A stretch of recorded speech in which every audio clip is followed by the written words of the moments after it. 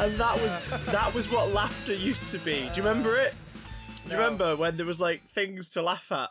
I've forgotten the sound of laughter From the before stretch of times. smiling. From the before We times. forgot the taste of bread and the sound of trees. We even forgot our own name. Oh, what's that from? That's that's Return of the King. Oh God. That's something I watched over Easter. Is it? Yeah. Did you go watch the second trilogy? The only trilogy. Hey. It's now Return of the King. Okay, It's the Jedi. the only Tolkien trilogy, I should say. Even the trees walked in those fucking movies. Oh boy, did they! And he's that little one who gets set on fire and then puts himself out in the flood. It's cute. I love it. Oh, baby tree. Baby tree. Do, Well, do, do, do. Baby I ant. say baby tree. It's Big pretty boy tree. fucking big still. Pretty fucking big tree. Pretty fucking big tree. Welcome everybody to the Big Damn Pretty Fucking Big Tree Hello. podcast roundup. My name is Chris. Please stay behind the designated lines made out in tape on the supermarket floor, Johnson. And I am no tree. I am an ent. I'm Jonathan Rhys-Davies collecting 2 paychecks, Watson. May as well. He does, it's him, isn't it? It is him. Yeah, it's John Rhys Davies. Who else doubles up? No, it's not in that. It's not in that. It's a different Peter Jackson film. In King Kong, Andy Serkis double dips.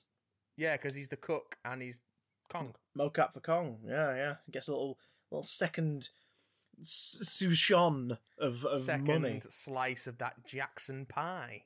Oh.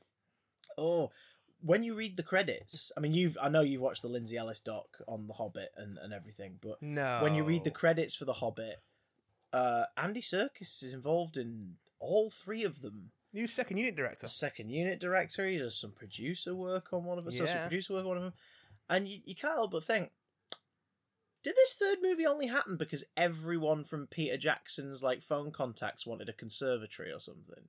I think it happened because they had to support him to stop him from just blowing his goddamn brains out at having to make this fucking movie 3 times. Here's the thing, he didn't have to make that movie. He didn't have to. He could have left it to Guillermo.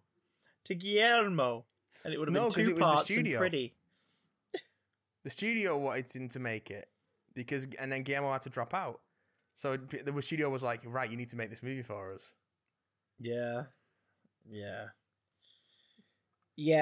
But did he have to make that movie for him? That's what I want to know. I mean, he could have not eaten, I suppose. True. Oh, no, because he could have released an extended edition of the trilogy. Sorry, the second trilogy. The Walking Trilogy. The Walking Trilogy. They're both walking trilogies. Star Wars isn't a walking trilogy. Oh, you mean the Hobbit? Yeah. Both the Middle-earth trilogies are walking trilogies. Even the dwarves walked in those fucking movies. Wait. The dwarves do walk. They roll in barrels. In case people are wondering, they simply pop out of holes in the ground. We normally talk about current popular culture, but there is none. There is no popular culture. There's none at all. Except for the fact that WWE can be added to the list of companies that treat their employees like shit. Yeah, but we already knew that before the whole coronavirus thing. We did. Because they treat them as independent contractors rather than employees, so they don't have proper health coverage and things like that. But not only have been continuing to perform for SmackDown and all that stuff to no audiences because of like healthcare coverage and everything. Like they basically have to work to have healthcare coverage. Not only that, ladles and jelly spoons. Just before this recording, I found out that some of their most recent acquisitions have been dropped by the company to save money. People who've been signed within the last year have been dropped to save the company money. Yep. They could afford to keep them. Vince McMahon, even working for the WWE, a piece of shit. Doesn't. Which is why Trump has just brought him on board for the economy talks. Fuck off. Genuinely, Vince McMahon has been brought in by Trump to help reopen the American economy. Well, that's horrible. It is, because Trump only knows businessmen from TV that he watches. You know that he's delayed the checks going out to people because he wants his name on all of them. Wait, who, McMahon? No, Donald Trump. Oh, Christ. He's delayed the check, the sort of the holdover checks, that the $1,200 checks going out to everyone. Because he wants his name printed on all of them. Jesus. My favourite thing about him this week, and I don't say that often, which is usually derogatory, as is this. My favourite Trump fact this week is that a bunch of state senators in the States, as our American listeners will know, have basically stood up against him and said, like, look, you are planning to open America's a load of states up for the economy soon. If we don't think it is safe enough to do that for the people living in the states that are in our jurisdiction, we're not going to open them up again. Businesses are not going to be opening up. We're going to veto what the president tells us to do. Which is good, because that means those senators are looking out for, their bloody people, the people who voted for them, the people that are in their care. Their constituents, yeah. And Trump put a tweet out talking about how his favourite old-time movie is Mutiny on the Bounty. A little mutiny keeps things exciting, but, don't forget, you all need things from your captain. And just being all vague and so obviously not pointing out anyone directly, but he's clearly talking to these people who made the statement, these senators. Trump's clearly never watched Mutiny on the Bounty. Because it ends with Captain Bligh sailing out in a boat with a freaking hole in it, and he's going to die. Well, what's his point here? Or maybe he has. Watch that thing with the mutiny in the title. Yeah. Did you see his press conference meltdown? Oh, which one? That's the saddest part. How he had absolute authority. Yeah, oh god! And then a day later, was she from? She was either from I think she was from CBS. I might be wrong. A reporter grilled him on it. There's two. One lady grilled him on it, saying, like, "What's this all absolute authority about?" And he's like, "Don't misconstrue my words. Don't this, that, the other, blah blah blah." And then another one challenges him on, right, you've just shown us a film about all the actions you've done, to combat the coronavirus. So propaganda, basically. But even in your film, you miss out the entirety of the month of February. What were you all doing during February? And he immediately goes on the attack and calls her fake news and tells her to shut up and is like, if you watch the thing, we had it in there. And she's like, no, you didn't. There wasn't anything for February in there. And he just bites back. He's so horrible to her. And, fake news, all the bullshit that he's introduced into the lexicon. I think what needs to happen is someone needs to ask him a question at one of these press conferences that pushes him. Yeah. And then anyone else he moves on to afterwards needs to ask the same question. Exact same question. Yes. Because all of these things he's doing are live. Everyone can see him lying and crumbling the moment he's challenged. So if they just kept at it, he'd just strop. He'd just walk out of there. The only reason he's doing these daily press conferences isn't to reassure the American people. It's because he can't go to his rallies anymore. Yeah. This is the closest he can get to it. Yeah. I mean, it's kind of a good thing that our Prime Minister was hospitalised for a week, because you didn't have to listen to him fucking talk. And more sensible people dealt with it all. And now he's going to be, more sensible. Well, in the most relative of terms. Yeah. Do you hear about Scotland though? What, they've finally broken free and have pushed themselves off the main landmass. They've cracked the border of the actual landmass and they've used oars to push themselves away. Fucking left us to die like we deserve. In Scotland, 1 second, guys. I've got a dog intruding on the podcast. Minnie, you want to come in? How dare Put the doorstop on, and then she can stay in here with me. Then she can I roam can freely. see that little wagging tail. That's fine. I don't mind. I don't mind. I don't mind. Lucy and my dog have just invaded the podcast. How dare they? Much like Scotland have invaded our topic of conversation. Haha. Because Scotland invading. Yeah, hands down one of the lowest death rates in the world during all of this. Wasn't when the first report came through, it wasn't even in the double digits.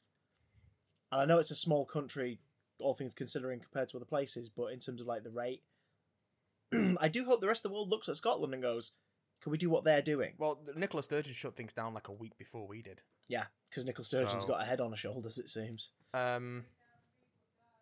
Which is a good bloody move. But yeah, so what's been really fun is I've been doing a lot of Twitch games and playing stuff online to try and provide daily schedule for my brain, but also, sort of distraction for anybody who's watching games and stuff. And I've been doing it on twitch.tv/officialcdj and twitch.tv/BigDamnStream. How dare you? Subscribe, folks. And but when I've been doing it, I've been trying to avoid games when I put them up for vote and stuff with pandemics or diseases or like zombie outbreaks and stuff. Just, because it's not what we need right now. I don't know. I've been quite enjoying Resident Evil. Well, that's the thing. I'd be then like, at the end of the night, I'd be like, right, let's raid someone who's online. Oh, brilliant. They're playing Resi 3. Okay. Yeah, well, off you all go. There you go. But the most recent one, my viewers voted Spider-Man as a playthrough, like a blast through. So I've been playing it through on spectacular difficulty so that it's not too difficult that we can't get through the story. Then you forgot about the Devil's Breath, didn't you? I totally forgot about the Devil's Breath. And the fact that it when you find all the info on Osborn's system in his office when you break into Oscorp, that it's just like, yeah, pandemic, and here's what it is, and here's what it does, and it attacks the immune system, and I was like, well, I guess Spider-Man's also one of these games, but it's too late because the Raft's coming up, and I don't want to not play it. As well, awesome. Yeah, it's pretty fucking great, so get on with it. Spider-Man has been, speaking again on it, Spider-Man has been trending for nearly 24 hours in the UK as of this recording, because a couple media sites reported the question yesterday on Tuesday the 14th. What's the best Spider-Man movie? How would you rank the Spider-Man movies, folks? And go. Japanese Spider-Man. He didn't get a movie, unfortunately. No, it was even though he is the emissary of death. And I don't think anyone's counting Nicholas Hammond's two... No, the Nicholas Hammond TV movies. Brief theatrical releases for those films. But Spider-Man versus the Dragon. But the rankings have been sticking around, and the things that the things that have stayed in the Twitter. This is how slow the pop culture landscape, heck, the cultural landscape is right now. The Twitter trending topics in the UK for the last 24 hours have included the words Andrew Garfield, Spider-Verse, and Tobey Maguire, and Spider-Man 2. Those are the 4 recurring phrases that have never left. Raimi was in there for a good portion of the first 12 hours. For other reasons as well. Yeah, well, not for writing and producing The Golden Arm for Queeby. Oh, God. Have you seen any of that? No, I've not seen any Queeby stuff yet. So, there's some the trailers we saw coming out of Super Bowl. There's some clips doing the rounds on Twitter at the moment for The Golden Arm, which is a morality tale about an amputee who gets this golden arm, and it's about her... It's very Fable-esque. It's about her hubris and everything, and... Hubris! Yeah, but it starts to poison her and kill her, and it's played completely straight, and it's like a 3-part drama. Just look up any clips of The Golden Arm and marvel at the fact it isn't an SNL skit taken out of context. It's an actual drama, and Sam is involved, which makes me very sad. Well, no, because if it was an NSL skit, it'd be poking fun at the politics. True, in a whir.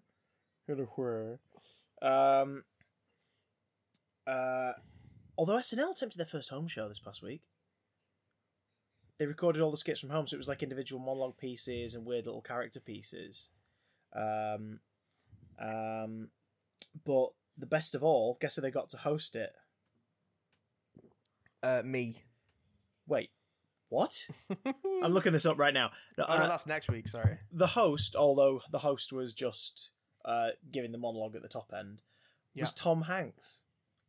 Oh, yeah, of course. They got Tom Hanks in to do it, and he's back home. What's really good is he says, no, there's no need to worry. You don't have to distance from your screen. Everything looks to be on the mend. In fact, I'm back home now, here in America. If anything, I'm even more like America's dad right now, because everyone wants to get away from me the moment I start talking to them, and I make people feel uncomfortable. And you're like, oh my God, we must protect him at all costs. Though he didn't resurrect David S. Pumpkins, but I'm going to put that down to the fact that there probably just wasn't a suit in his house. It's not Halloween yet. Well, it ain't. But it could be. Because Spider-Man. I'm trying to link back to Spider-Man. Halloween's cancelled. Halloween...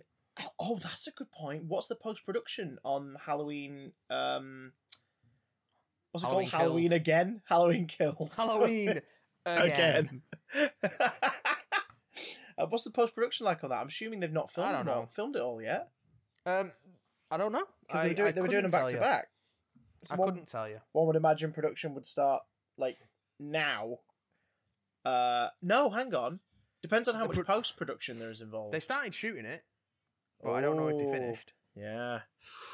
Will there be a Halloween this year, or will they have to put them all back another year? I mean, I wasn't talking about the franchise. I was talking about the festival. Well, the festivities. Well, see, that's why these Spider-Man polls, segue, fill the time. But I was just wondering, considering the debates Into the raging... Spider-Verse is the best one. Next question. See, right, so Lucy and I had a chat about it. I was trying to figure out what my rankings would actually be of the 8 theatrical Spider-Man movies. And I think I've hit mine. I think Spider-Man 2 is still number 1, followed very closely by Into the Spider-Verse.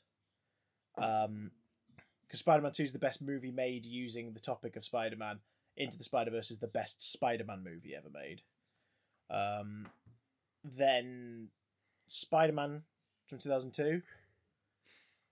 I would have originally said Homecoming next, but Far From Home, because just the Mysterio stuff pipped it to the post for me. I was so delighted to see that wackiness and the Ditko-ness of all that on screen.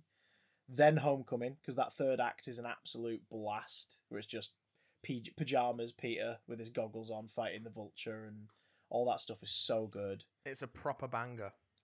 It's a banger that slaps, good sir. Then Spider-Man 3, then Amazing Spider-Man, then Amazing Spider-Man 2. I think Amazing Spider-Man's better than Spider-Man 3. I disagree. Ooh, healthy debate. Go on. That's about the only thing I'd probably change, though. Where would you put them, Squire? Into the Spider-Verse is the best one. And then none others on the list. And then... Next question. Spider-Man 2... Spider-Verse, Spider-Man 2, Spider-Man, Far From Home, Homecoming. They're all kind of like on very level peggings. Yeah. And then after that, you got Amazing Spider-Man, which is fine. Spider-Man 3, which is bad, but there's some fun to be had in there. And Amazing Spider-Man 2, which has no redeeming features whatsoever. Except memeability. No, it has no redeeming features. Most accurate from page to screen rendition of the costume. It has no redeeming features. Andrew Garfield has glorious hair. It has no redeeming features. None of these things are good enough. There's a part where he's in the costume, but he's in a gilet and a woolly hat with mittens because it's cold out. And there's another bit where he puts on the fireman's hat on his costume and uses the loudspeaker. Can you say gilet again, please? Gilet. Thank you. Mufasa. Ooh. Oh, we watched a bit of the live action Lion King. Please define live action. The recent remake. No, of the Lion King. Did you watch it on Disney Plus? No, it was on Now TV. Because on there they've renamed them. Okay. They're reimagined classics. Oh. They're not remakes. They're reimagined classics. So you watched some of the reimagined Lion King. Keek started watching it, and then I joined in around the time of I Just Can't Wait to Be King. Where they're just sort of lightly walking around an area because you can't have them piling up in a musical display. Yes. And me and Keek was like, why did they make this? Why did they make this? And then we managed to make it to Hakuna Matata before we were just like, I can't listen. As much as I love my boy Seth Rogen, I can't listen to him try and sing this. Oh, yeah, because there's that debate about whether or not they knew he couldn't hold the tunes. They were kind of going, it'll be funny because it's endearing that Pumbaa's not really carrying the tune the same way. Or whether or not no one thought beyond, well, we've cast a celebrity. You don't replace Nathan Lane with someone who can't hold a tune. Is Billy Eichner any good then as Timon? Is he any decent? Yeah, he's pretty good. Because there's one clip I've seen of it that makes me really annoyed, and it's a joke where it relies on you knowing the original inside out. He's better than John Oliver as Zazu. No. Yeah, he just talks his lines. Yeah, well, let's be honest. They just hired him because it was, who's a funny British man? He'll do. Chiwetel Ejiofor does a pretty damn good Be Prepared. Even though he doesn't sing it. He just sort of speaks it a bit. Yeah, but it's sort of snarled. And Yeah, he sings, but they he keep sings it when he chickening needs out. to. They keep chickening out of the villain songs. He almost does. But not quite. I reckon he could have done, but I reckon they directed him not to. It's weird, isn't it? But the one gag that's got in my craw is the whole like, when I got downhearted, how did it feel every time that I... And then normally in the original film, Timon then cuts in and he goes, Pumba, not in front of the kids. Oh, sorry. Boom. Hakuna Matata. And the song carries on because he stops him saying farted. In the film, don't they like egg that out? Like really stretch out that moment? I don't even remember that bit. Well, there you go. That's how much of an impact it made. Yeah, it just sort of washed over me. I was just going, this is terrible. The clip I've seen, Timon just Pumbaa keeps nearly saying farted, then looks at Timon and he goes like, "Are you going to interrupt me?" And Timon goes like, No, you're going to say it, so go on. And it's like, why would he expect him to interrupt him? Yeah. Unless Pumbaa is aware of the original movie. Yeah. Like, what is this? Why? Why is this a thing? I mean, no, it's just it's just very realistic CGI animals whose mouths move. It's homeward bound. There's no flair or sort of visual artistry to it. It's just it just doesn't have any of the magic that the original has because it's so they've focused on making it photorealistic without actually giving it any character. Yeah. I feel bad for Favreau in a way. I mean, not for his bank account, but like, it seems like he had to do that to get the Mandalorian. Yeah. Almost. Do you know what I mean? Like, you gave us Jungle Book. You gave us Iron Man 1 and 2. They were amazing. Brilliant. I want to do the Star Wars thing. Cool, but first, you did the Jungle Book, right? So you did the animals. Do it again. Is there any humans to interact with? No. Chris. Well, doesn't that kind of like strip it of any humanity? Do that again! Can you imagine if they do that with the upcoming Robin Hood remake? Instead of anthropomorphic animals, they just make photorealistic actual animals doing Robin Hood. See, that would at least be... Can you imagine that? Would at least be different, I guess, but it would also be pointless. It's like, why is this Robin Hood? Why is just a fat wolf walking around a castle saying, "Oh, I've got to get gold for Robin Hood. Robin Hood, mate."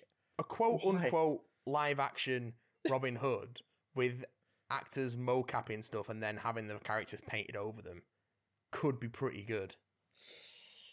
Or it could be the fuel for Tumblr for years to come. It could be good, or it could be Cats. Release the Although it would be better than Cats because they'd be using actual mocap suits rather than digital fur technology. Though, did you see what Alison Pregler, also known as Obscurus Looper, she does like NAF film retrospectives and like she watches things like Baywatch in their entirety and does a series of a retrospective on it and stuff. She highlighted on Twitter this week that Disney Plus have been showing selected versions. It's been brought by other people in the last like 6 months since it's been out in the States, but she sort of brought it back up. They've been using select versions of films on Disney Plus, like airline versions here and there, just to censor editing things. Stuff. But most notably, this week she watched Splash. Yeah, and it's Daryl Hannah. Daryl Hannah. Yeah, she kisses Tom Hanks. There he is again. Hey. Keep your bingo cards at the ready, guys. Third mention of Tom Hanks gets you a free cheese wheel.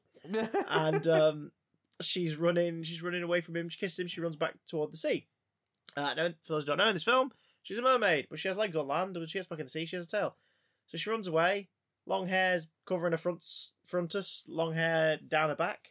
Normally in the movie, bare booty as she runs into the sea. In this, extra long hair. Very badly CGI'd on. Yeah, in like those are either really weird extensions, or she's got hair coming out of the lower part of her back covering her. She's got hair coming out arse. of the lower part of her back. Clearly, it's so strange. It's not so, the only so thing strange. they've changed either. Like, apparently, they've taken a gag out of Toy Story 2. What? Which one? Apparently, there's a casting couch gag in Toy Story 2, which I don't remember. The outtakes, I kind of get that. Yeah, in the outtakes at the out. end, Stinky Pete, the prospector, is sort of talking to the Barbies about if he could get them a role in Toy Story 3. Yeah, I remember that. I kind of get that.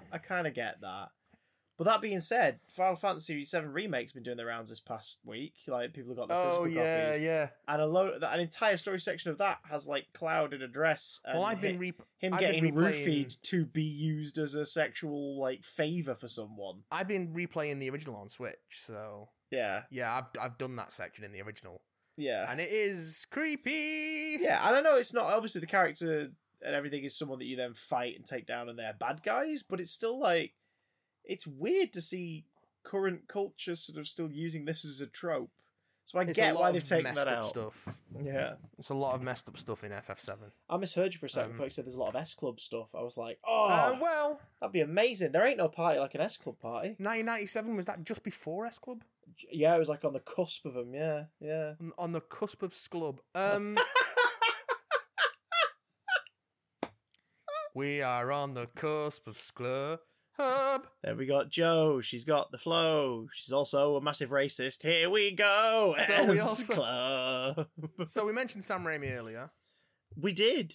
As we were talking about Spider-Man. In the hopes that he will appear.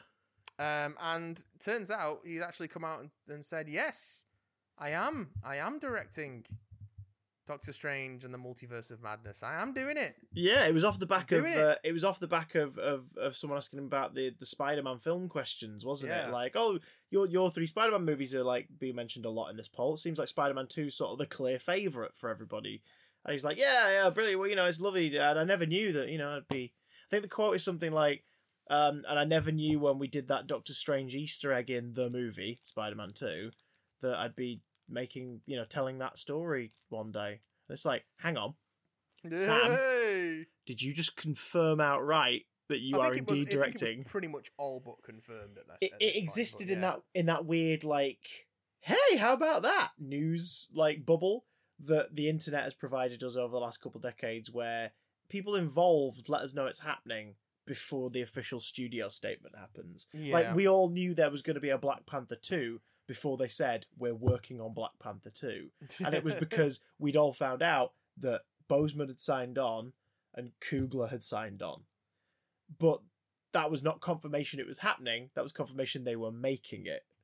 And same here, like, Scott Derrickson had pretty much responded to someone's asking about if it was Sam Raimi a couple of months ago, and he said, like, I got into films because of films like his growing up. I couldn't think of a better person to fill my boots. And it's like, so that means it's happening then, right? That means it's happening. No one said it isn't happening. And now straight from the Shemp's mouth, the chief Shemp himself has spoken. Bruce Campbell, of course, has been saying that he wants to be in it. Yeah, we said, who should the villain be? It's like, well, not you, Bruce, but can we at least get you in? I don't know, an antagonist role of some kind. What? Bruce Campbell as Shumagarath. Yes, but instead of 5 tentacles, it's 5 chins. 5 chins. 5 strong jawbones. 5 chin Bruce. No, he should narrate it in the style of his narration from the Spider-Man video games, where he's like the tutorial narration. Yeah, all right. It's just Doctor Strange. That's a stupid name. Oh well, you're here. Better get to doing magic. To begin, walk forward and press the action button. You can see that button, right? It's the one with the squiggly thing. No, the other one. You'll figure it out. It's like, just Benedict Cumberbatch looking up, just like, the fuck is happening? You've broken, haven't you?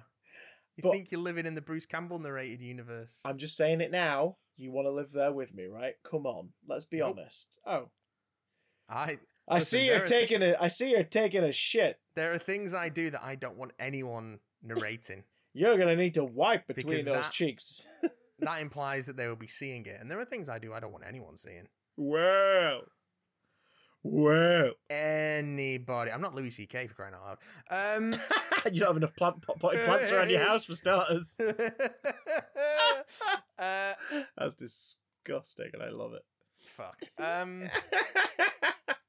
But yeah, Sam Raimi directing it. It makes me What happy. else was I going to say? Sam Raimi? What Doctor else Strange this week? Shumagarath. Shumagarath. The future. Shumagarath. What did you just call me? Shumagarath. Oh, sure, yeah, sure. Yeah. Sure. There's whole generations that only know him because he's a recurring Marvel v Capcom character. Yes. Like, how many times has he been using that comics? is Maybe his like main twice. appearance, to be fair. Like, he's not a huge thing in the comics. The 90s Marvel v Capcoms, like the OG and the first home edition of number 2, because it was an arcade machine, number 2, wasn't it, in the 90s? Yeah.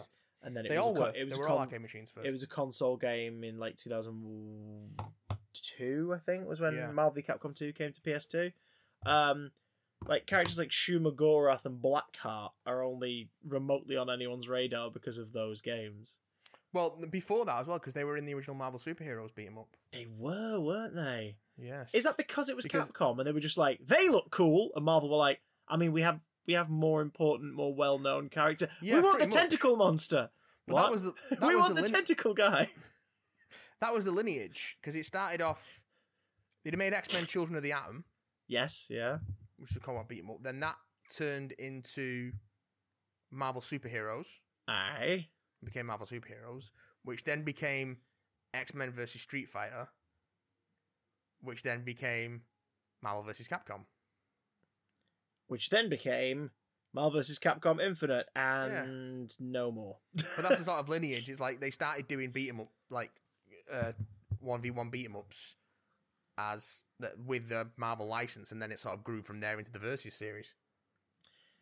We want Shuma Gorath in every entry. Yes. I beg your pardon? Quick question. Do you have any heroes who are Japanese schoolgirls? Right, that's enough, Capcom. Goodbye. No, terrible. Shuma Gorath and Blackheart were in Marvel Superheroes. So the roster in that was like Cap, Spider, Wolverine. Mm-hmm. Berserker Barrage! The final boss was Thanos because it was based on the Infinity Gauntlet. Oh, cool. It was Blackheart, Shuma Gorath. Fuck my ass. Who else? That was Shuma Gorath's special move, wasn't it? Yeah. Hulk, Incredible Hulk. Yeah. In a vest, I imagine. Yeah, it was the 90s one, so it was like the jumpsuit.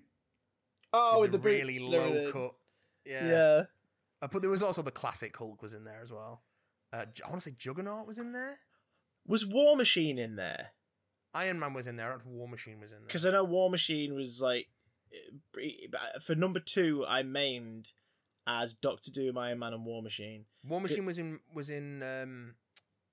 Marvel vs. Capcom, but I don't know if he was in Marvel Superheroes.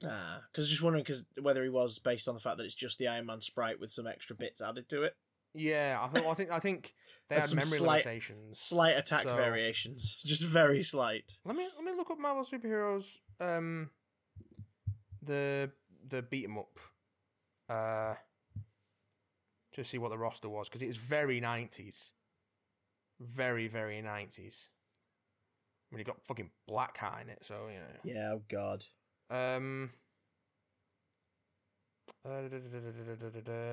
Who, in case anyone's wondering who that is, it's the whiny kid that Ghost Rider tricks really easily in the first Ghost Rider film.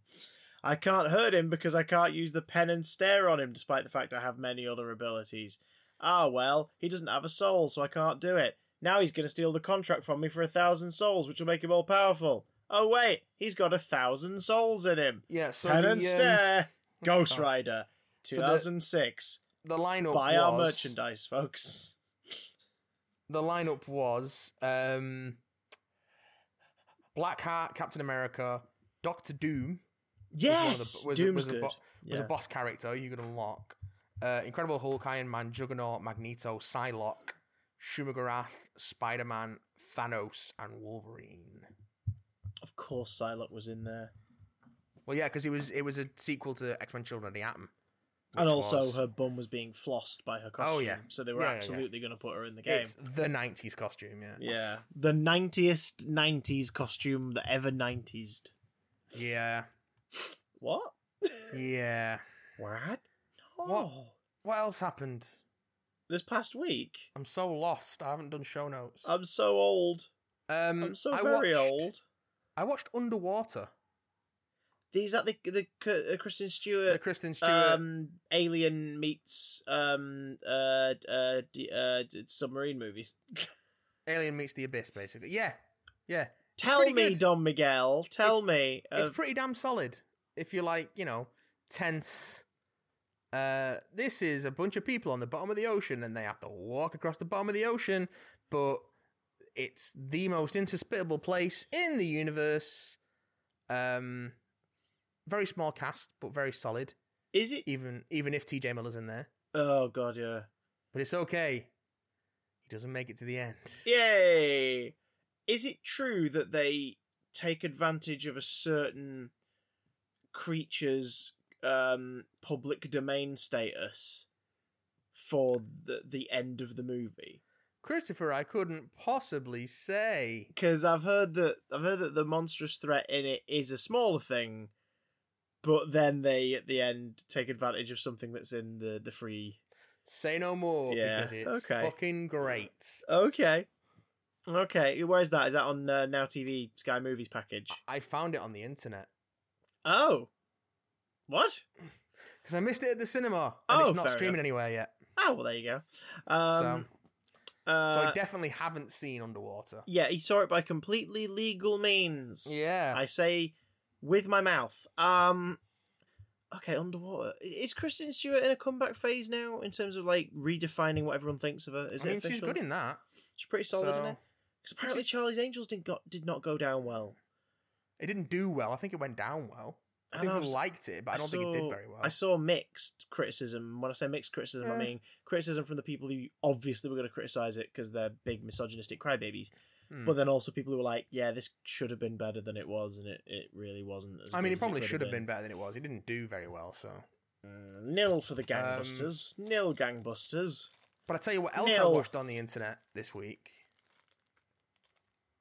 Do I want to know what the next sentence out your mouth is? Well, because I didn't watch it when it was transmitted on Dave first time round. Oh! I watched Red Dwarf: The Promised Land. Yeah, boys! Let me give you my brief review of Red Dwarf: The Promised Land. Go on. It was alright. Yeah, It was too fucking long. See, weirdly... It was way too fucking long. Because you watched it on catch-up, so I'm assuming there's some pre-scheduled ad breaks on the catch-up. Yeah, and they split it into 2 parts as well. I would like to watch it as one cut. Like I'm a dwarf guy. I bloody love that show. Yeah, because I want to watch. Sure? I want to watch the 90-minute cut, not because I watched it live. So I had every ad break. I don't want to watch the 2-hour 5-minute version I saw with all the same ads on repeat. I want to watch it as an hour and a half just to see. Because Back to Earth, the 2009 special that was broken into 3 parts, on transmission, I was so excited for it because it was new Red Dwarf, first Red Dwarf in like 10 years. And I didn't like it on transmission at all. And then I got the DVD and I watched it cut together. You can watch it either as 3 separate episodes with laugh track as it was broadcast, or you can watch it as a hour 25 all cut together film without laugh track, and it works really well that way. This is the thing. I think this would have been better without the laugh track and slightly tighter editing. I mean, it was filmed in front of an audience, but the way that it's edited, it makes the laughter track sound like canned laughter. Yeah. And feel like canned laughter. So some of the jokes, for me, fell flat, even though the audience was having a whale of a fucking time. I think part of that is also down to the fact that it is a feature-length one. When you're watching a feature-length comedy, even if it's based on a sitcom, it feels weird when there's a laugh track. Yeah. Like, it'd be like if the Muppet movie had a laugh track. Yeah, can you imagine a comedy film with a laugh track? It'd be fucking weird. It'd be odd. And I that's why I'm waiting for the DVD, because I'm kind of hoping there's a... I mean, obviously, I guess there can't be an alternate cut without a laugh track, really, for this one, because some scenes were filmed live. But I'd be intrigued to see if it depends what the audio situation was like, whether they had isolated audio for the actors. Yeah, true. Because I think the actors had a pretty damn good stab at this. You could tell they were having a whale of a time, like, playing out again. Robert Llewellyn was playing a slightly more knackered Crichton than before. The bits that really worked for it the most, in it the most for me, were, like, the simple sight gags, like Lister opening a bottle of beer on Crichton's head. Yeah. I fucking roared at that. I thought that was a really, really nice bit of physical comedy. And the giant floppy disk. That was great. Whole palaver. Like that, I thought that worked really well. Stuff worked good. For those who don't know, it's the technically 13th series unquote in a way, because we've had the original 8 BBC series, then the Dave special Back to Earth, in which they talk about series 9 having been the best ever, and then when it came back for a full series on Dave, it started with series 10, so it's like, that's brilliant. So Back to Earth is basically series 9 if you're talking about your chronology of it all. Then we had series 11 and 12 back to back, and this is our 13th offering. It's a feature-length special, finally following up the idea of what happened to, if not all, the majority of the cat people that came about from Lister's cat, like, creating a whole new species over 3 million years. Of course, the fucking cat flap guard got a good laugh out of me as well. Yeah, mostly because they stuck with it. At first, I groaned and rolled my eyes, and then, like, halfway through, when it was like last time you're there, it's not there. Yeah, no, that was a bit, But the third time we're watching a grown adult, performer, like having to lie on the floor and sort of scurry through this door on a flap and then stand up and be like, sire, I was just like, they've committed to it. This is ridiculous. Well done, team. We get to meet them. We meet some of the followers of the religion of Cloister the Stupid, who believe in his teachings, and of course it's Lister, and we find out. I kind of wish this had been. I think if it were an episode, it would have been. I kind of wish this had been more from Kat's perspective. Yeah, I think that I Am Home would have hit much harder in the feels. Because the revelation that the king is his brother just comes out of nowhere. Yeah. I mean, the idea that they're supposed to be the same age. Yeah, but he's just had a hard life is quite good. That's quite a good gag. But also kind of hilarious because it's like Danny John-Jules is the least aged looking of our central cast. He looks pretty damn good. Cat don't crack. Like, he looks amazing. But yeah, I know. Yeah, that revelation absolutely would have played heavier if it had been from his POV. Yeah. Now, there was an episode, and people who've got, like, the DVDs have access to versions of it, various versions of it. Like, when they repackage the show as repackage the DVDs as just the episodes in box sets and stuff, instead of the collector's sets. A version of an episode was cut together using animatics and whatnot. There was originally going to be an episode from, like, the 6th season or 7th season where they find a ship of Cat's people, and, like, all the males are dying, and he has to help repopulate, like, the tribe on the ship. And it would have been about that fork in the road of his story of, like, does he stay with them? Like, these are his people. Yeah. And it's like, so that's existed as a concept. I think that's the thing for me, though, is because episodes of Red Dwarf are so much shorter than this. There isn't time for their premise to sort of wear out their welcome. And I feel this one was a bit baggy because of that. Yeah.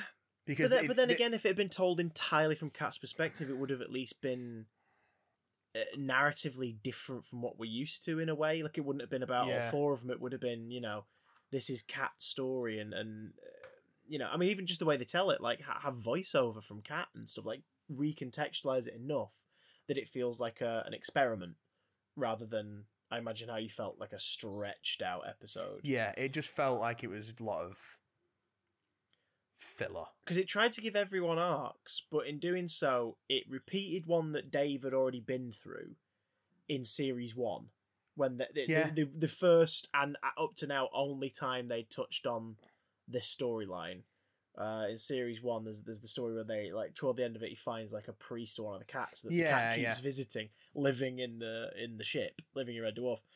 And he's blind and old, and it's this whole thing of that episode's about Lister dealing with the idea that there's a whole society out there somewhere that thinks he's a god and that he's done something important and they're learning from his teachings. And it's a lot of horse shit. But then he understands, like, the power of faith and belief, and that's more important than him feeling a responsibility. It's like, if the faith is helping people, that's more important. And he helps this guy pass away, like, by making him think that Cloister the Stupid, the god that they worship, is there. And it's like, be all and end all. He feels awkward about it all, but he understands why it's a good thing in some ways. That story's ended there. They've done it. Yeah. So the fact this focused on his responsibility as a god, or a perceived god, it was like, okay, we've done this now. Then you have Rimmer's existential crisis, which sort of doesn't exist, but suddenly happens about 2/3 of the way in because of something Kat says to him. That in itself would have been better as an episode of Red Dwarf. Yeah, it feels like they couldn't quite get the funding for a full season, so they just jammed a bunch of episodes into 90 minutes. I wouldn't be surprised if it was something like that, in that.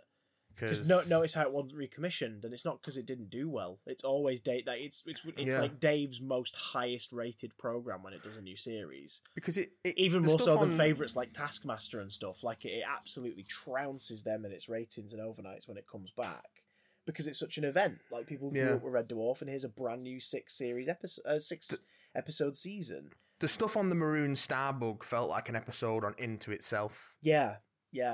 That could have been.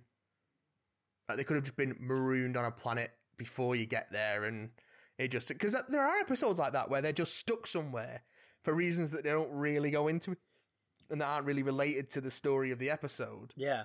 It's more about what happens when they're there. Like we start with them playing golf on a moon and things like that. Yeah. I mean, the best episode, as far as I'm concerned, my favourite to this day is Marooned from Series 3, which just, for the majority of it, it's Lister and Rimmer trapped in Starbug. Yeah. With like 3 days to live, just bickering for 3 days. It's so well written and performed. And I think the best stuff in this really was those few moments where they just let, again, either Chris Barry and Craig Charles, or in this case, more so than any other pairing, Robert Llewellyn and Chris Barry, just faff around and the sort of who's on first routine with Crichton and Rimmer in the lab early on, like where he's deleting his memories. He's great. Erase your memory of that command. Okay, and then he gets another prompt and remembers. It's like, right, hang on, forget that I told you to forget that then, and forget it up to that was brilliantly done. And see, it's working as a stage performance there. Yeah. Whereas it doesn't work as a stage performance when they're like running through the corridors of the ship. And it all feels a bit more slickly put together. It feels like it's shot more like a multi-camera drama. Yeah. Or multi-camera sitcom without a laugh track, but then the laugh track fades in. And it's the way it fades in and out which makes it feel canned. It's not there all the time. Yeah. Oh, so yeah, there was some of that, wasn't there? Like, the best scene in it for me was the scene where Rimmer, like, spoke to Lister about his... It was just the two of them. That was brilliant. Yeah, that was really... It was really brilliant writing. And it wasn't trying to be I think some of this was silly stuff trying to be silly. Like a lot of the stuff with the 3 followers felt a bit like, oh, this is just trying to be silly and funny. It's not really landing for me. But then there's some genuinely funny moments in that scene between Lister and Rimmer, but it's also touching because it's about those characters. And like the best stuff in Red Dwarf, the best comedy in Red Dwarf comes from the characters and the way they deal with the situations, not from like people saying holy popperdom over and over again. Yeah. It's one of the reasons why Series 8 to me isn't as bad as everyone makes it out to be. Yeah. And it's because we get back to, because it's a resurrected Rimmer and Lister stuck in the Canary, stuck in prison in the new Red Dwarf, we get back to scenes of just those two. Yeah. And like who they are and how they bounce off each other and how they grate on each other's nerves, and it's just so much fun to watch. Although I do love the moments where Lister kind of, and this scene was absolutely one, where Lister kind of admits that like it's not all just hatred. Like he does admire him in some ways. Yeah. Which I think is then undermined by the last gag of the episode. Oh, which one? The where they all start worshipping Rimmer instead. Yeah. I was like, oh, you could have done something actually thoughtful about this, about them learning to, the promised land is somewhere inside you, and it's not, you're not a literal god, but you're still led by example and stuff, and we don't worship you anymore, but there's still something you're worth admiring. Yeah. And then in all of it, but then they just make it a gag about worshipping Rimmer. I think the only reason that happened was because someone came up with the visual gag of the spaceships going from the cat face to the letter H. That'll probably be why. Also, not a bad visual gag, to be fair. Yeah, but I think I wouldn't be surprised if that was the reason. That's why it ended with that gag, because I think someone thought, and then they could do that, and it'll be an H, and we'll go to the credits. But I think that's the problem. Like, there's too much in this for me, where they did it because they thought it would be funny, rather than they did it because it made sense. Yeah. Because it's the stuff in, like, the best Red Dwarf is, like I say, it's not funny because it's trying to be funny necessarily. It's funny because it makes sense, and that's funny for those characters. Paired up with the occasional ridiculously well-timed line like that. Yeah. Sometimes you can have a gag line that just comes out of nowhere and is just genius. I mean, of course, the winner is from like series 5 or 6, where it's like, go to red alert. Are you sure, sir? That would mean changing the bulb. It's just so quick, so beautifully done. Like that stuff is, you know. I'm just laughing because I can see fucking Robert Llewellyn's face saying that fucking line. Just a slight concern through all that rubber. Good. Well, speaking of Llewellyn, let's touch off on the things that really did work for us in this one. The stuff that was really fun. I liked Crichton's subtle redesign. Like the patched up sections of his body, like they've got to the point now where they clearly can't be asked doing upgrades or whatever. And it's just like there's just a metal plate over part of him, and one of his arms is dirty as hell, and it's just like, oh, they've given up looking after him. This is really depressing. Yeah. The floppy disk was funny. That was a funny job, especially because it was an exact floppy disk drawer with the clicking button and everything. Yeah. Oh my god! And all the modem dial-up sounds when they're trying to when they're bringing him online and then trying to get in touch with him. In fact, all the stuff with Holly I thought was really, really good. Yeah, I was concerned because for the first half, again, that sounds like an episode in itself. They boot up Holly again. Yeah, they find a backup and they boot him, and it goes horribly wrong. And then they have to kind of trick him back to normal at the end. But that reassured me because I was like, oh, is Love It just kind of lost it and it's here for nostalgia's sake? But then when he flipped and he started acting more like Holly, you were like, again. Oh, it was literally the performance, thank God, because once he was back, it was like, oh, there he is, there's Holly. It's the moment where he's like, what's happening, dudes? Yeah. It's like, and I was like, hey, Holly's back. But that's the thing, though. The solution they come up with for the Holly problem, they could have done it any other time. Yeah. But the only reason they don't do it is so they can have this 90-minute long adventure away from Red Dwarf. Yeah. They didn't need to do that. Just remember my favourite Holly line from the thing. It's from the early intros. It's from like series 1 or 2. It's the whole like, I have an IQ of 6,000, which is about the same as 6,000 PE teachers.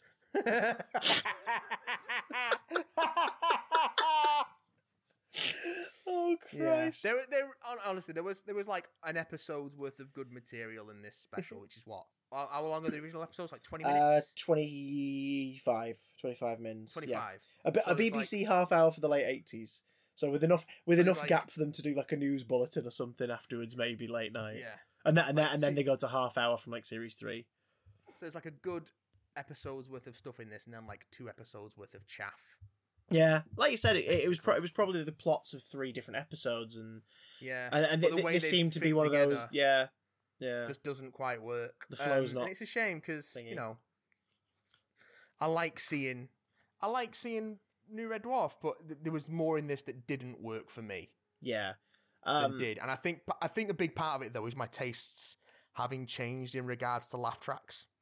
Yeah, we've talked about this on the podcast even though it is a live laugh track, the way that it's mixed in makes it sound fake.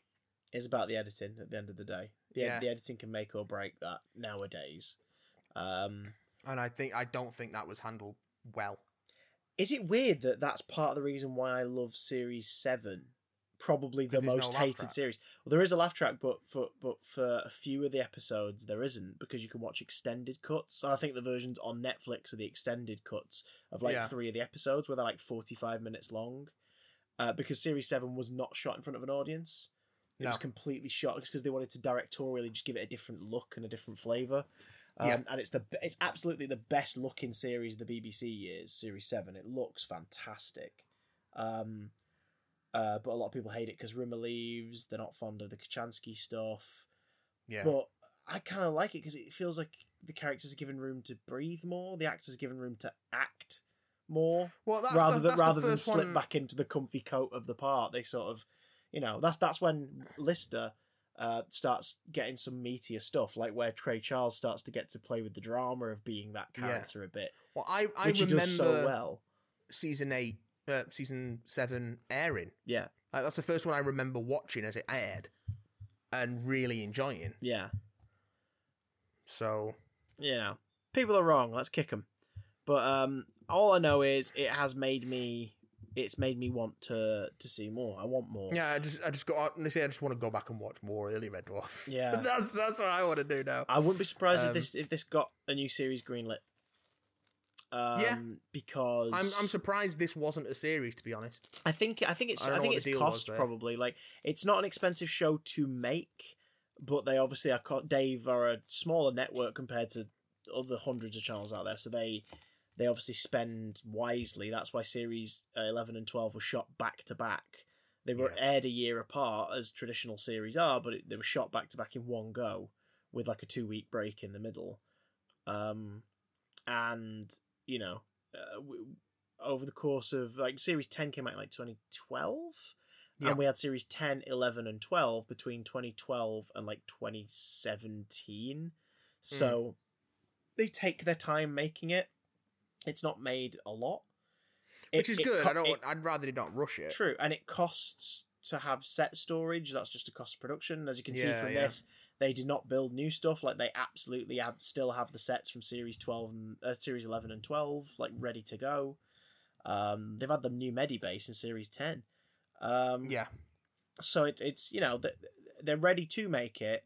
They have to be careful with their money. Taskmaster's probably the most expensive thing Dave make, and it's not an expensive show to make. No. But they make like 3 series of it a year, so... They probably spend most of that on the cast. True, yeah. Well, for Taskmaster, to be fair. I could probably ask one. I could ask Ian. Yeah. Just ask Ian and be like, how much do they pay for that? Because it's 4 teams of 2? Not always teams of 2. Sometimes they're working on their own for their own points. Well, how many people is it? I think it's either 4 or 6. I think actually for a series. 4 or 6 people. Yeah, I think so. So yeah, that's six people. I know the format's changed a bit from series to series, but yeah. Plus Greg, what's his name? Greg Wallace hosting. And Dan Thingy, whatever he's called.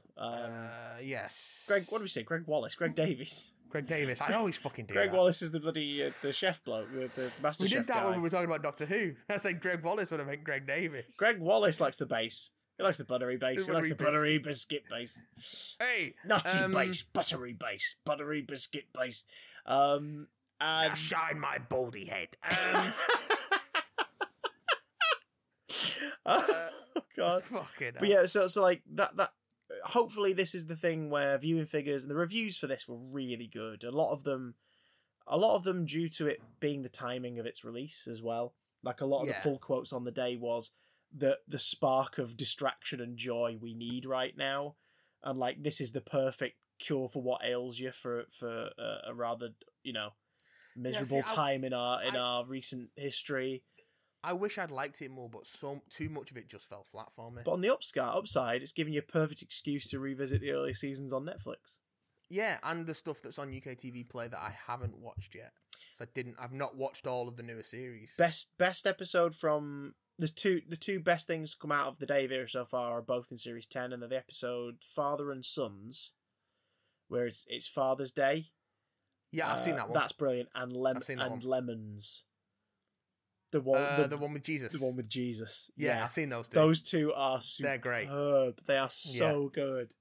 They're like top tier BBC Red Dwarf, like tucked into a season of Dave. It's so good. It's one idea. They get as much out of it as they can in 25 minutes, and then they fuck off. Like, that's when the Red Dwarf's at its best. I think that's why this didn't work for me. Yeah, but hey, hopefully we get more, and we get it in shorter increments. Yes, and, no Red Dwarf the movie, please. And can Rimmer have the wig that the flashback looks for him had? Because Rimmer's wig from the last 2 series in this movie has always annoyed me. Chris Barry's wig has always got on my wick. It's such an odd, like, side parting and quiff combed into itself. It just looks really odd. And yet, in this, where they threw us a massive nostalgia bone with the bit where it was like going through the different hologram types, and it was just all the outfits he's worn, basically, for like the BBC run. The wig for those looks looked better than the one he wears. Hell, give him the superhero one. Give him the what was his name? The Mighty Lighty. Give him the Mighty Lighty one. That looked better than the one he wears. Glitter guy. Isn't it strange to think that diamond light. When Craig plays Lister, I couldn't spot him in this, but he doesn't seem to have like the dreads in anymore. I don't think so. Or if he does, he has like the tiny ones at the back of the neck instead of the big buggers. But half of the cast are wearing wigs. I mean, Danny John Jules has on and off worn wigs for Cat based on what his real life hair has been at the time of filming. Yeah. But ever since it's come back, he's always in wigs. Chris Barry's always in wigs. It's just a consistency thing, isn't it? Yeah. But they're getting older. That's fine. Tell stories about them getting old. Crichton is noticeably more portly now than he ever has been before. Which I love that they never really address. Yeah. It's just like, because the audience knows. Yeah, it's like, it's fine. You don't need to address it. Robert Llewellyn's in, like, is he what? Is like, is he late 50s, early 60s? Like, they all are, yeah. Let him be whatever bloody shape he wants to be. Last bit of Red Dwarf. We move on. My favourite thing to come out of the stuff around the release of this was on the morning of. They appeared on, I think it was Good Morning Britain, over obviously FaceTime and stuff to like talk to the host, and it was meant to be the four lads and Doug Naylor. Yeah. And Danny wasn't on, and they spent the whole thing answering questions but taking the piss at the fact that he's always late. And then it was a technological hiccup apparently. It finally kicked in as they were wrapping up the interview. So the interview ends with them all like saying bye thingy and then all shouting like, "Hi Danny, hi, oh yeah, rocking up now at this time," and all this. To the point where like the host had to kind of go along with it because they were trying to end the item and move on, but they couldn't. So it keeps going for like another 2 minutes of them just ribbing Danny John Jules before they eventually wrestle Control back and like, more after this. Ad break. It's like brilliant. That's quite good. Brilliant. I love the fact they all still take the piss out of each other and go for it. Makes me very happy. I to think we could have had no more of it at one point because Chris Barry and Craig Charles legitimately hated each other's guts for years during the early series. It happens. Which is why I think their performance in Marooned is so good. Yeah. Because it's like, you two hate each other and you can feel it, but it doesn't affect the comedy. It's like, this is great. In fact, it's in service of the comedy. Yeah. And now they're bezies and you still think they hate each other in the show because they play it so well. Well, they've been doing it for so long. It's very, very true. Right. What else? Meats. No, not meats. I've got an email for you. Yeah, we've had a few bits of communicado. But the email that we've got is specifically requested that you read it. Oh, Tatty Bo Jangles. Yeah. Right, 1 second, because my computer plays havoc if I try to faff Bring around. It up on your phone, cocker. I could do, but that means I'm going to have to log into it on one of my thingies. You're not logged into it? Not right now. Are you able to screen share? Yeah. Ooh. We're on the Skypey Doodads. While you're doing that, I'll just put it up. I put it out on Twitter, just to sort of scope, see what people are feeling. I said, what fictional character are you as crazy as by this stage of self-isolation? Let us know. And the two responses we've had since I popped the tweet out is from Simon Webb. Hello, Simon. Simon says, having to juggle working mishmash shifts, and all these shifts has got me feeling like, and it's a gif of screaming Evil Willow. As you do. And Emma Drury, hello Emma. Emma has said another Buffy one. Drusilla felt most appropriate since I'm rewatching Buffy. And a gif of Drusilla. Keeks has been rewatching Buffy. She's currently, on the subject of Evil Willow, she's currently coming towards the back half of season 6. So. Oh, you taste like strawberry. She was watching Hell's Bells when we started. So. Not Hell's Bells. Hell's Bulls. Not Hull's Balls. Not the Bulls of Can you see my screen? I can. Oh, there we are. I just saw the title of the email. Right, tell me when to scroll. I'm not looking at the content of the email, so tell me when to scroll. No, that's all right. Tell you what, scroll down a little bit already. So this is called Get Me Pictures of Alan Spiderman. Can Chris read this out? As he's already heard the jokes, so they're mostly for Matt. My original plan. This is from lovely Ian. My original plan for this week's scroll up slightly. My original plan for this week's email was a mini review of episodes 3 and 4 of The Mandalorian.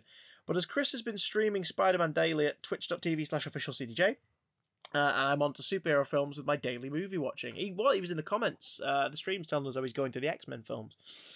I said to him, you're supposed to do things to keep you in a good mood during isolation, but whatever. I thought I'd use some of the light-hearted superhero witticism and quips inspired by Peter the web along with my own superpowers. As with great powers comes great responsibility. So it'll just be Ep 3 review this week, along with some good superhero chuckles. Here are your jokes, Matt. Do you know how many billionaires it takes to make a superhero? No. 3. 2 to get murdered, and 1 to never get over it. Very good, very good. Captain America, Thor, Black Widow, Hawkeye, Iron Man and Hulk all walk into IKEA. Avengers, assemble. Anyway, scroll down slightly. Episode 3, The Sin, aka Free Baby Yoda. Free Baby Yoda. Emotion. Got a bit of sweet emotion in there. Obviously, he doesn't give up Baby Yoda, but it doesn't. Oh yeah, guys, minor spoilers for The Mandalorian episode 3. But it doesn't spoil the interest in guessing what the sin is, even if we can guess it. For someone who doesn't know much Star Wars, I do feel, while it isn't spoon feeding me, it's definitely using the right words for me to connect the dots. But this might be different from someone who isn't a nerd. Oh, Ian. It's crazy how they can put a load of boxes in a room, yet each room can have its own style. Once again, I assume because this was all planned for and taken time over. That's a good point, actually. The set design of The Mandalorian is very minimal for a lot of the scenes. If you've seen some of the behind-the-scenes stuff, a lot of what you see is back projection, is rear projection. Yeah. So it's just a case of moving boxes in the foreground to look like different parts of boxes. And then they just put up a different projection on the back screen and it looks like a set. We can also assume that the birds will be something like a lifeline in dire situations and will be slowly used throughout the series before the big bag bits, and we really need them. Still good overall, but I'm desperate for more. 7 out of 10. With sling birds. Can we just say, the fucking, I can't remember what they call the character, but the blacksmith character is fucking awesome. Oh, she's amazing. She's just the best. And the fact that her Mandalorian armor is more reminiscent of like a knight's armor from like English medieval history, right with the nose guard and everything. It's just like, oh, that's so cool. Scroll down, dear boy. I'm just make sure there's any jokes. Oh, there is another joke. So here we go. Yeah, but the past 3 days, I was watching the original X-Men trilogy, and I actually applied to Xavier School for Gifted Youngsters as part of the X-Men. When I arrived, Professor Charles Xavier asked me what my mutant power was.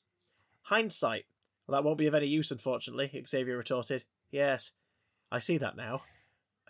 And was escorted off the premises before they were rebooted by Disney. No, I do think there'll be some huge changes, like Disney removing the most promiscuous X-Men, Professor XXX. It's such a shame my power wasn't good enough, as I had already thought of my superhero name and everything. I was going to call myself Ironic, so when there's trouble and I'm running away, people will be like, isn't that ironic? What do you call... What do you call a bunch of zombies dressed as superheroes? The Necronomicon. Fuck. What do you say to a group of Marvel... What do you say to a group of Marvel superheroes who can all play musical instruments? Avengers Ensemble. No. And I've saved my favourite joke. Salutes to you both, Ian. Thank you, Ian. Thanks, or Ian. Edward Morgan Blake, as I'm the comedian, and after all this, you'll definitely want to throw me out of a window. Very good. Good work, sir. Good work. Very good. Good work, Sir Ian, sir. That's good. Oh, bless his little heart. Christopher. Mattstopher. It's episode 200 next week. I know, and as such, folks, it being a monumental occasion, we think it's only fair that you send us tribute. And you can do that in a number of ways. You can do it monetarily by going to patreon.com/bigdamcast and supporting our endeavours, especially at this time. It's hard to create stuff in this weird insular world, but we're going to try our best to get some bits and pieces together that will be slightly more simplistic compared to previous stuff, but we'll do things in the world and it will help a lot. Plus you get onto the Discord and it's full of cool kids. Not only that, you can support us. Cool for kids.